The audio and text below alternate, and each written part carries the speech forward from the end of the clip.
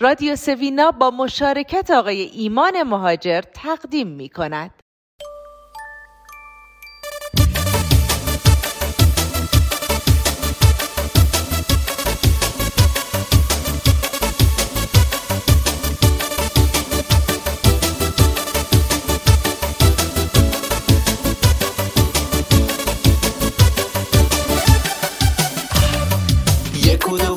یه گل زرنگ اینجا، خونه پر از صدای قشنگ آواز.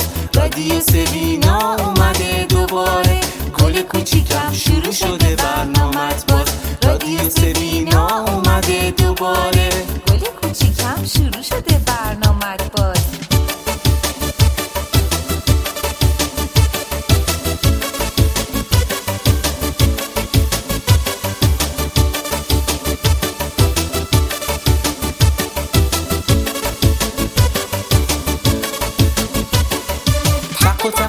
کیه که به در میزنه، میاد و به جمعه عصر سر میزنه.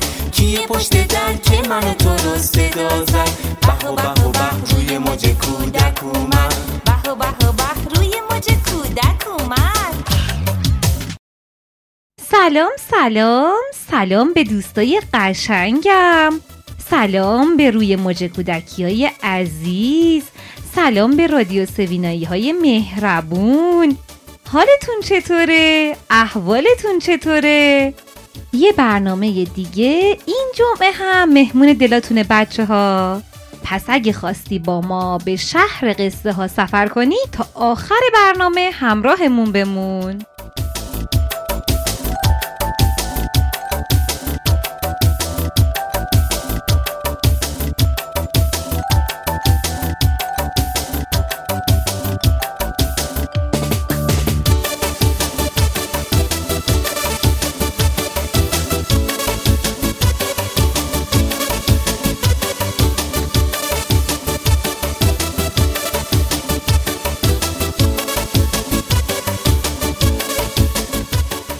حس غرور یعنی چی بچه ها؟ شما چه وقتایی احساس غرور میکنید؟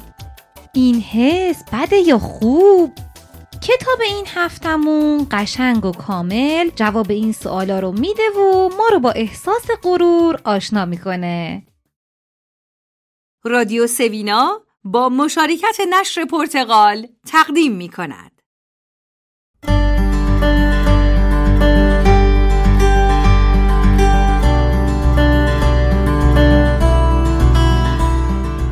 حس غرور یعنی چه؟ از مجموعه کتاب‌های اولین احساسات من، برگردان به شعر مریم اسلامی، نشر پرتقال، راوی نازنین مهیمنی.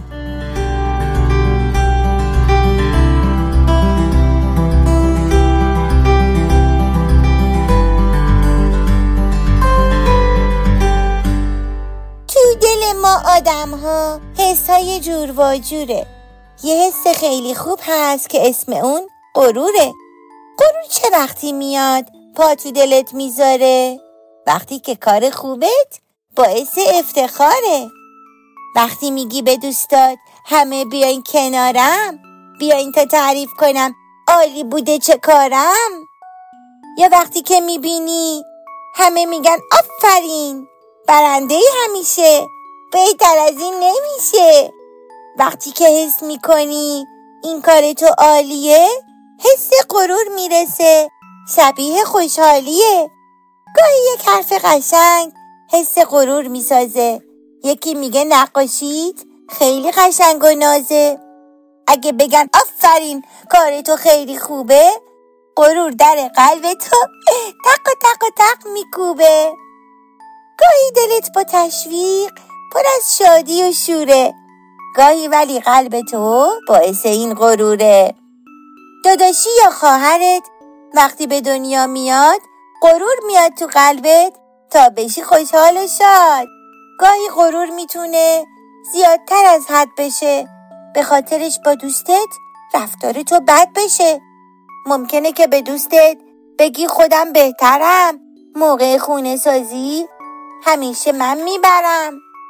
باید مواظب باشی، خودخواه و مغرور نشی. از حال و رفتار خوب یواش یواش دور نشی. غرور کمک میکنه تلاش کنی دوباره کار خوب انجام بدی تا بشی یک ستاره. غرور اگه نباشه شاید یه جا بمونی، دیگه جلوتر نری حتی اگه بتونی. راستی تو با چه کاری حس غرور میکنی؟ قلبتو با چی پر از شادی و شور میکنی؟ غرور چه وقتی میاد پا تو دلت میذاره؟ وقتی که کار خوبت باعث افتخاره. شده تا به حال به خودت افتخار کنی و حس غرور دلتو پر کنه؟ این جلد از مجموعه اولین احساسات من که خوندم براتون با زبان شیرین و شاعرانه از احساس غرور حرف میزنه. چه چیزی باعث میشه احساس غرور کنیم؟ چه کارهایی میتونیم انجام بدیم که دیگران هم احساس غرور کنن؟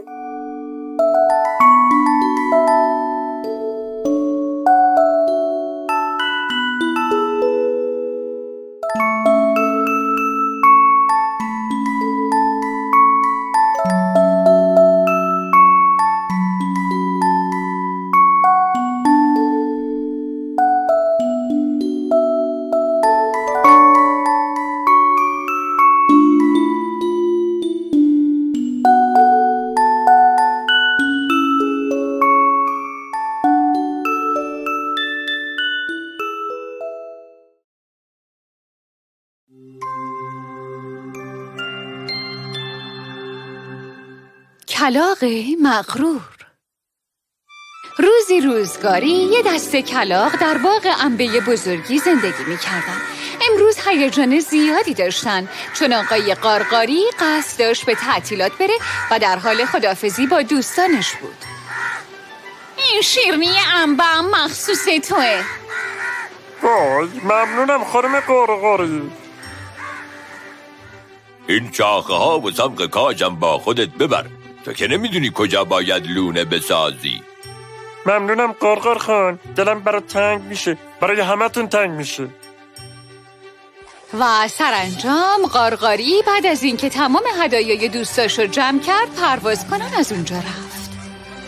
آقای غارغاری از روی کوه‌ها، رودخونه‌ها و روستاها و شهرها پرواز کرد و گذشت و برای اولین بار دنیا رو تماشا کرد. یه روز صدای رعد و برق شنید. به نظر می رسید که قراره بارون بباره، بنابراین خیلی سریع در زیر یک درخت پناه گرفت. فکر کنم امشب باید اینجا بمونم. اصلا فکر خوبی نیست که توی بارون پرواز کنم. همونطور که آقای غارغاری روی درخت نشسته بود صدای عجیبی شنید. سریع میون شاخه ها رو نگاه کرد تا ببینه صدا از کجا میاد. میخواد بارون بباره. هورا! ها اینا دیگه چجور موجودی هم؟ اون پرواز کرد، یعنی اینا پرنده هم. اونا خیلی خیلی خیلی قشنگن. از اونجایی که غارغاری یک کلاغ بود و برای اولین بار طاووس ها رو میدید با دیدن زیبایی اونها متحیر شده بود. اون پرهای سیاه خودشو با پرهای براق و بزرگ و رنگارنگ اونها مقایسه میکرد. اون دیگه دوست نداشت که یک کلاغ باشه. نگاه کن، من کاملا سیاه و زشتم. من میخوام مثل اونا بشم، قشنگ و زیبا. و این بود که آقای غارغاری شب و روز طاووس ها رو نگاه میکرد و به هیچ چیز دیگه جز طاووس شدن فکر نمیکرد. مثل طاووس ها شروع به خوردن توت کرد و مثل اونها میرقصید. ناگهان روزی فکری به ذهنش رسید. پرای قشنگ طاووس. از اون روز به بعد غارغاری شروع به جمع کردن پرهایی کرد که از طاووس‌ها جدا می‌شد و روی زمین می‌افتاد و وقتی به اندازه کافی پر جمع کرد با استفاده از سمق کاجی که غارغارخان به اون داده بود اونها رو به دمش چسبوند. آها، بالاخره منم شدم یه طاووس. غار دیگه وقتشه برم خونه. یوهو. بنابراین غارغاری که با خودش فکر میکرد حالا یه طاووس شده به سمت خونه پرواز کرد. خانم غارغاری رو که دید همه کلاغ‌ها رو خبر کرد و خیلی زود همه کلاغ‌ها در لونه غارغاری جمع شدن. خوش اومدی غارغاری. تعطیلات چطور بود؟ همه ما دلمون برات تنگ شده بود. تعطیلات خوب بود، ممنونم. اما من دیگه یه کلاغ زشت نیستم. من یه طاووس زیبا شدم. نگاه کنید. تو خودت هم یه کلاغی، چطور میتونی به کلاغا بگی زشت؟ من برات شیرینی بیاوردم. ممنونم، ولی من یه طاووسم، فقط توت میخورم.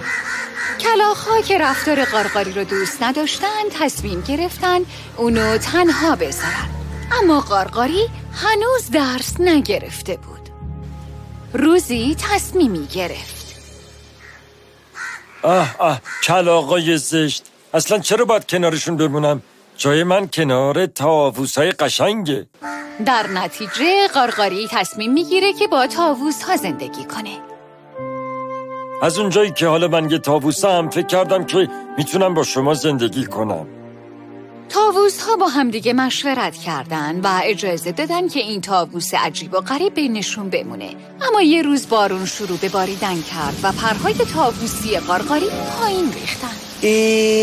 تو که طاووس نیستی. البته که من یه طاووسم. من مثل شما غذا میخورم، ما شما زندگی میکنم. مثل شما هم پرهای براق رنگ دارم. نگاه کنید. مثل ما پر داری؟ تو یه کلاغی. نه. پرهای سیاه مرمری تو رو خیلی قشنگ و جذاب کرده. چی گفتی؟ طاووس‌ها پرهای زیبایی مشکی قارقاری رو تحسین کردن. قارقاری نمیتونست باور کنه. پرهای تو خیلی قشنگن، تو میتونی با اونا توی آسمون حسابی اوج بگیری. ما به خاطر پرهای بلندمون فقط میتونیم یک کم بپریم. آرزومون اینه که بتونیم مثل تو بریم تو آسمون رو لمس کنیم، ولی تو خانواده و دوستای کلاغ قشنگی تو ترک کردی و اومدی اینجا تو فقط یه طاووس باشی. چقدر خجالت آوره. بابا برو خونتون، به خاطر چیزی که هستی خوشحال باش. سرانجام قارقاری به اشتباهاتش پی برد و به خونه برگشت. خب سلام خانم قارقاری. میدونم از دست من عصبانی هستین، حقمه، ولی من سعی کردم چیزی باشم که نیستم. به خاطر همینم خانواده و دوستامو از دست دادم. لطفاً منو ببخشین. یکم شیرینی انبه میخوای؟ البته، حتما. خسته شدم اینقدر که همش توت خوردم. از همه معذرت میخوام، ببخشید. من یه کلاغم. هر چقدرم پر طاووس روی خودم بذارم بازم کلاغ میمونم. خوش اومدی. با لباس پوشیدن مثل دیگران، تقلید غذا خوردن و سبک زندگیشون مثل اونها نمیشیم و بهترین کار اینه که به خاطر چیزی که هستیم خوشحال باشیم، چون مهم نیست که چه کسی هستیم، چون این خود ما هستیم که نسبت به دیگران خاص و بهترین.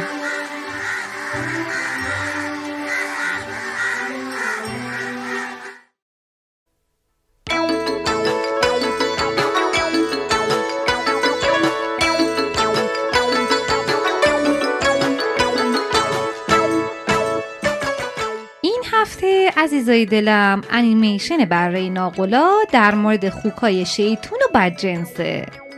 به نظر شما درسته که خیلی راحت و سریع به کسی اعتماد کنیم؟ نتیجه زود اعتماد کردن چیه بچه ها؟ بله، حق با شماست. باید وقتی آدما رو خیلی خوب شناختیم بهشون اطمینان کنیم. مثلا پدر مادرمون، میتونیم باهاشون راحت باشیم و حرفامونو به اونا بگیم. اعتماد به آدما زمان زیاد و شناخت عمیق لازم داره، وگرنه ممکنه گولمون بزنن و برامون نقشه بکشن. با هم بشنویم ماجرای خوکها و برای ناقلا رو.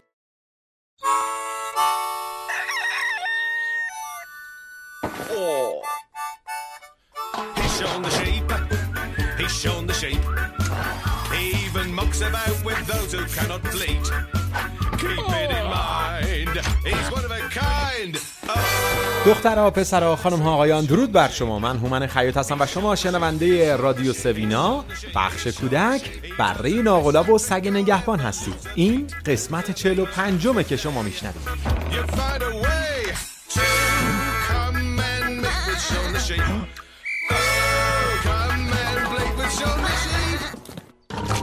این داستان نقشه خوکها. یه روز آقای کشاورز و سگ نگهبان دارن از مزرعه بازرسی میکنن. میان بالا سر خوکها و قسمتی که خوکها زندگی میکنن، میبینن اوه چقدر اینجا به هم ریخته. آقای کشاورز میگه برای اینا یه ضربدر گنده بذار، اینجا رو خیلی کثیف کردن، اینا رو باید تنبیه کنیم.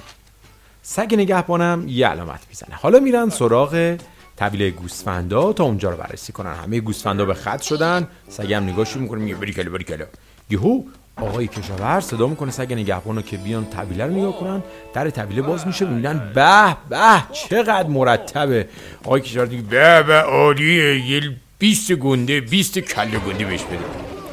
بعد حالا تشویقشون میکنه و بهشون کلی میوه و غذاهای خوب میده. همه گوسفندا میان غذا بخورن. میگن به یهو صدای خوکها رو میشنون از پشت دیوار که اومدن بالای دیوار. بعد برای ناقلا شیطونش گل میکنه و زبون درازی میکنه و یه سیب گاز میزنه و به اونا هیچی نمیده. خوکها هم خیلی ناراحت میشن، عصبانی و میرن پایین دیوار. عصر وقتی همه گوسفندا باید برن توی طویله، یهو برای ناقلا میبینه که گوسفند کوچولو اینجا داره توپ بازی میکنه. میره که گوسفند کوچولو رو بیاره، یهو گوسفند کوچولو توپو شوت میکنه میره اون طرف. برای ناقلا میگه چی شده؟ بعد برای کوچولو نشون میده، میگه ببین اونها میخوان توپ منو سوراخ کنن. یهو برای ناقلا میگه تو بشو بدید. بعد دوتا خوکها که میخوان توپشو پنچر کنن سوراخ کنن، یکی از خوکها از اون وسط میاد بالا میگه نه توپشو بدین اینا. بعد تو همین هی اون دوتا خوک از دست این خوکه که رفیقشونه عصبانی میشن و اون از این طرف دیوار پرت میکنن، این طرفو چمدونش هم میدن بهش. حالا خوکه بی جا و مکانه. من دیگه جایی ندارم، من چیکار کنم؟ بعد چمدونشو میگیره دستشو، میخواد بره تو افق محو شه دیگه، همجوری تو غروب آفتاب هم هست. گوسفند کوچولو گریه میکنه، میگه نه نباید بذاریم اون بده. برای ناقلا یه تصمیمی میگیره، دست اون خوکه رو میگیره و میاره توی طویله گوسفندا. خوکه وارد میشه، میگه سلام به همه. گوسفندو تعجب میکنه، میگه به این دیگه چیه، اینجا چیکار میکنه؟ برای ناقلا میگه صبر کنید بابا، گناه داره بیچاره، جا و مکان نداشته این. برای ناقلا میبرتش ته طویله، بهش یه جایی رو میده، کاو اونجا ایناست، میگه برو همونجا بخواب. این خوکه هم خوشحال میشه، برای ناقلا رو بغل میگه قربونت برم، خیلی دوست دارم، میره ته طویله. بعد گوسفندا میگه بابا چه کاری بود کردی، چرا اینجوری کردی؟ بعد اون طرف خوکه چمدونشو باز میکنه، پر از خاک و گله، کلی هم بوی بد میده. بقیه گوسفندا از اون طرف میرن. یهو تو همین حیث سگ نگهبان وارد میشه، میبینه که خوکه اومده تو طویله گوسفندا، یه سوت میذاره، میگه برو تو بخش خودتون. برای ناقلا میگه نه ترسم کن، الان بعد ایجاد لیف آوردم که اینو بشورم تمیز کنم. همین که لیفو میاره خوکه رو تمیز کنه، خوکه یه گاز به لیفه میزنه. سگم میخنده، میگه موفق باشی بابا، این خیلی سختی نیستن عمرن تمیز بشه. برای ناقلا اما تصمیمش رو گرفته، میخواد آداب و معاشرت و تمیزی رو یاد بده. مثلا سر میز شام بهش کارد و چنگال میده، میگه بیا با کارد و چنگال غذا بخور، اما یهو با کله میره توی کیک. سگم میخنده و میگه بابا این اصلا خیلی سخته. حالا برای ناقلا شروع میکنه همه جور آداب معاشرت رو به اون یاد میده. بقیه گوسفندا میخندن چون خوکه اصلا این کاره نیست، همه چی رو میخوره، همه چی رو گاز میزنه و یاد نمیگیره و همش مسخره بازی در میاره. میخنده، همه گوسفندا میخندن، خود خوکه میخنده. تو صحنه بعدی میبینیم که برای ناقلا روی سر خوکه کتاب گذاشته و بهش درست راه رفتن رو آموزش میده. برای ناقلا میاد سگ نگهبان رو صدا میکنه، میگه ببین داره چقدر مرتب غذا میخوره. بله بچه، خوکه داره خیلی با آداب و معاشرت و محترم غذا میخوره. حالا برای ناقلا اونو حسابی تمیز میکنه، یه کلاه خوشگل برش میزنن، پاپیون هم میزنن. چک خوکه تمیز و مرتبی شد. تازه خوکه برای اون نمایش هم اجرا میکنه، میرقصه، با یکی از گوسفندا بهش گل میده. همه گوسفندا و سگ نگهبان هم تعجب میکنن و کیف میکنن که خوکه انقدر تغییر کرده و واقعا پسر خوبی شده. اون دیگه حالا واقعا لایق این هست که با گوسفندا زندگی کنه. فردا صبح برای ناقلا در طویله رو باز میکنه، میخواد ببینه که آقای کشاورز میاد. یعنی آقای کشاورز میره تو بخش خوکها، میبینه که اوه چقدر همه چی مرتبه. خوکها اونجا رو جارو زدن، مرتب کردن. آقای کشاورز هم میگه باری کلا بهشون یه 20 کله گنده بده. سگم بهشون یه 20 کله گنده میده. حالا همه گوسفندا از توی طویله میان بیرون و حسابی اون طویله رو مرتب کردن. خود خوکم با یه گردگیر داره همه جا رو گردگیری میکنه. وقتی همه گوسفندا میرن بیرون، خوکه نمیاد بیرون. حالا گوسفندا جلوی طویله مرتب به صف وایسادن تا آقای کشاورز طویله رو بازرسی کنه. همین که در طویله باز میشه اونجا نگاه کنه، یهو آقای کشاورز تعجب میکنه، وای توی طویله چه خبر شده؟ طویله به هم ریخته. آقای کشاورز میگه این چرا اینجوری شده؟ باورم نمیشه. بهشون یه 0 کله گنده بده. یهو خوکه از توی طویله میاد بیرون و میفهمیم که وای خوکه طویله رو به هم ریخته. همه اینا یه نقشه بود تا طویله به هم بریزه و اون محل خودشون یعنی قسمت خوکها مرتب باشه تا آقای کشاورز این بار همه غذاها و میوه ها رو بده به خوکها و این گوسفندا گرسنه بمونن. حالا خوکها میخندن به ریش گوسفندا، مخصوصا برای ناقلا، چون اون گول خوکه رو خورد و اون راه داد اونجا. حالا برای ناقلا باید یه نفری بره طویله رو تمیز بکنه، باید بفهمه که به راحتی بر کسی اعتماد نکنه. اینم از این قسمت. امیدوارم که لذت برده باشید. تا یه قسمت دیگه، بدرود.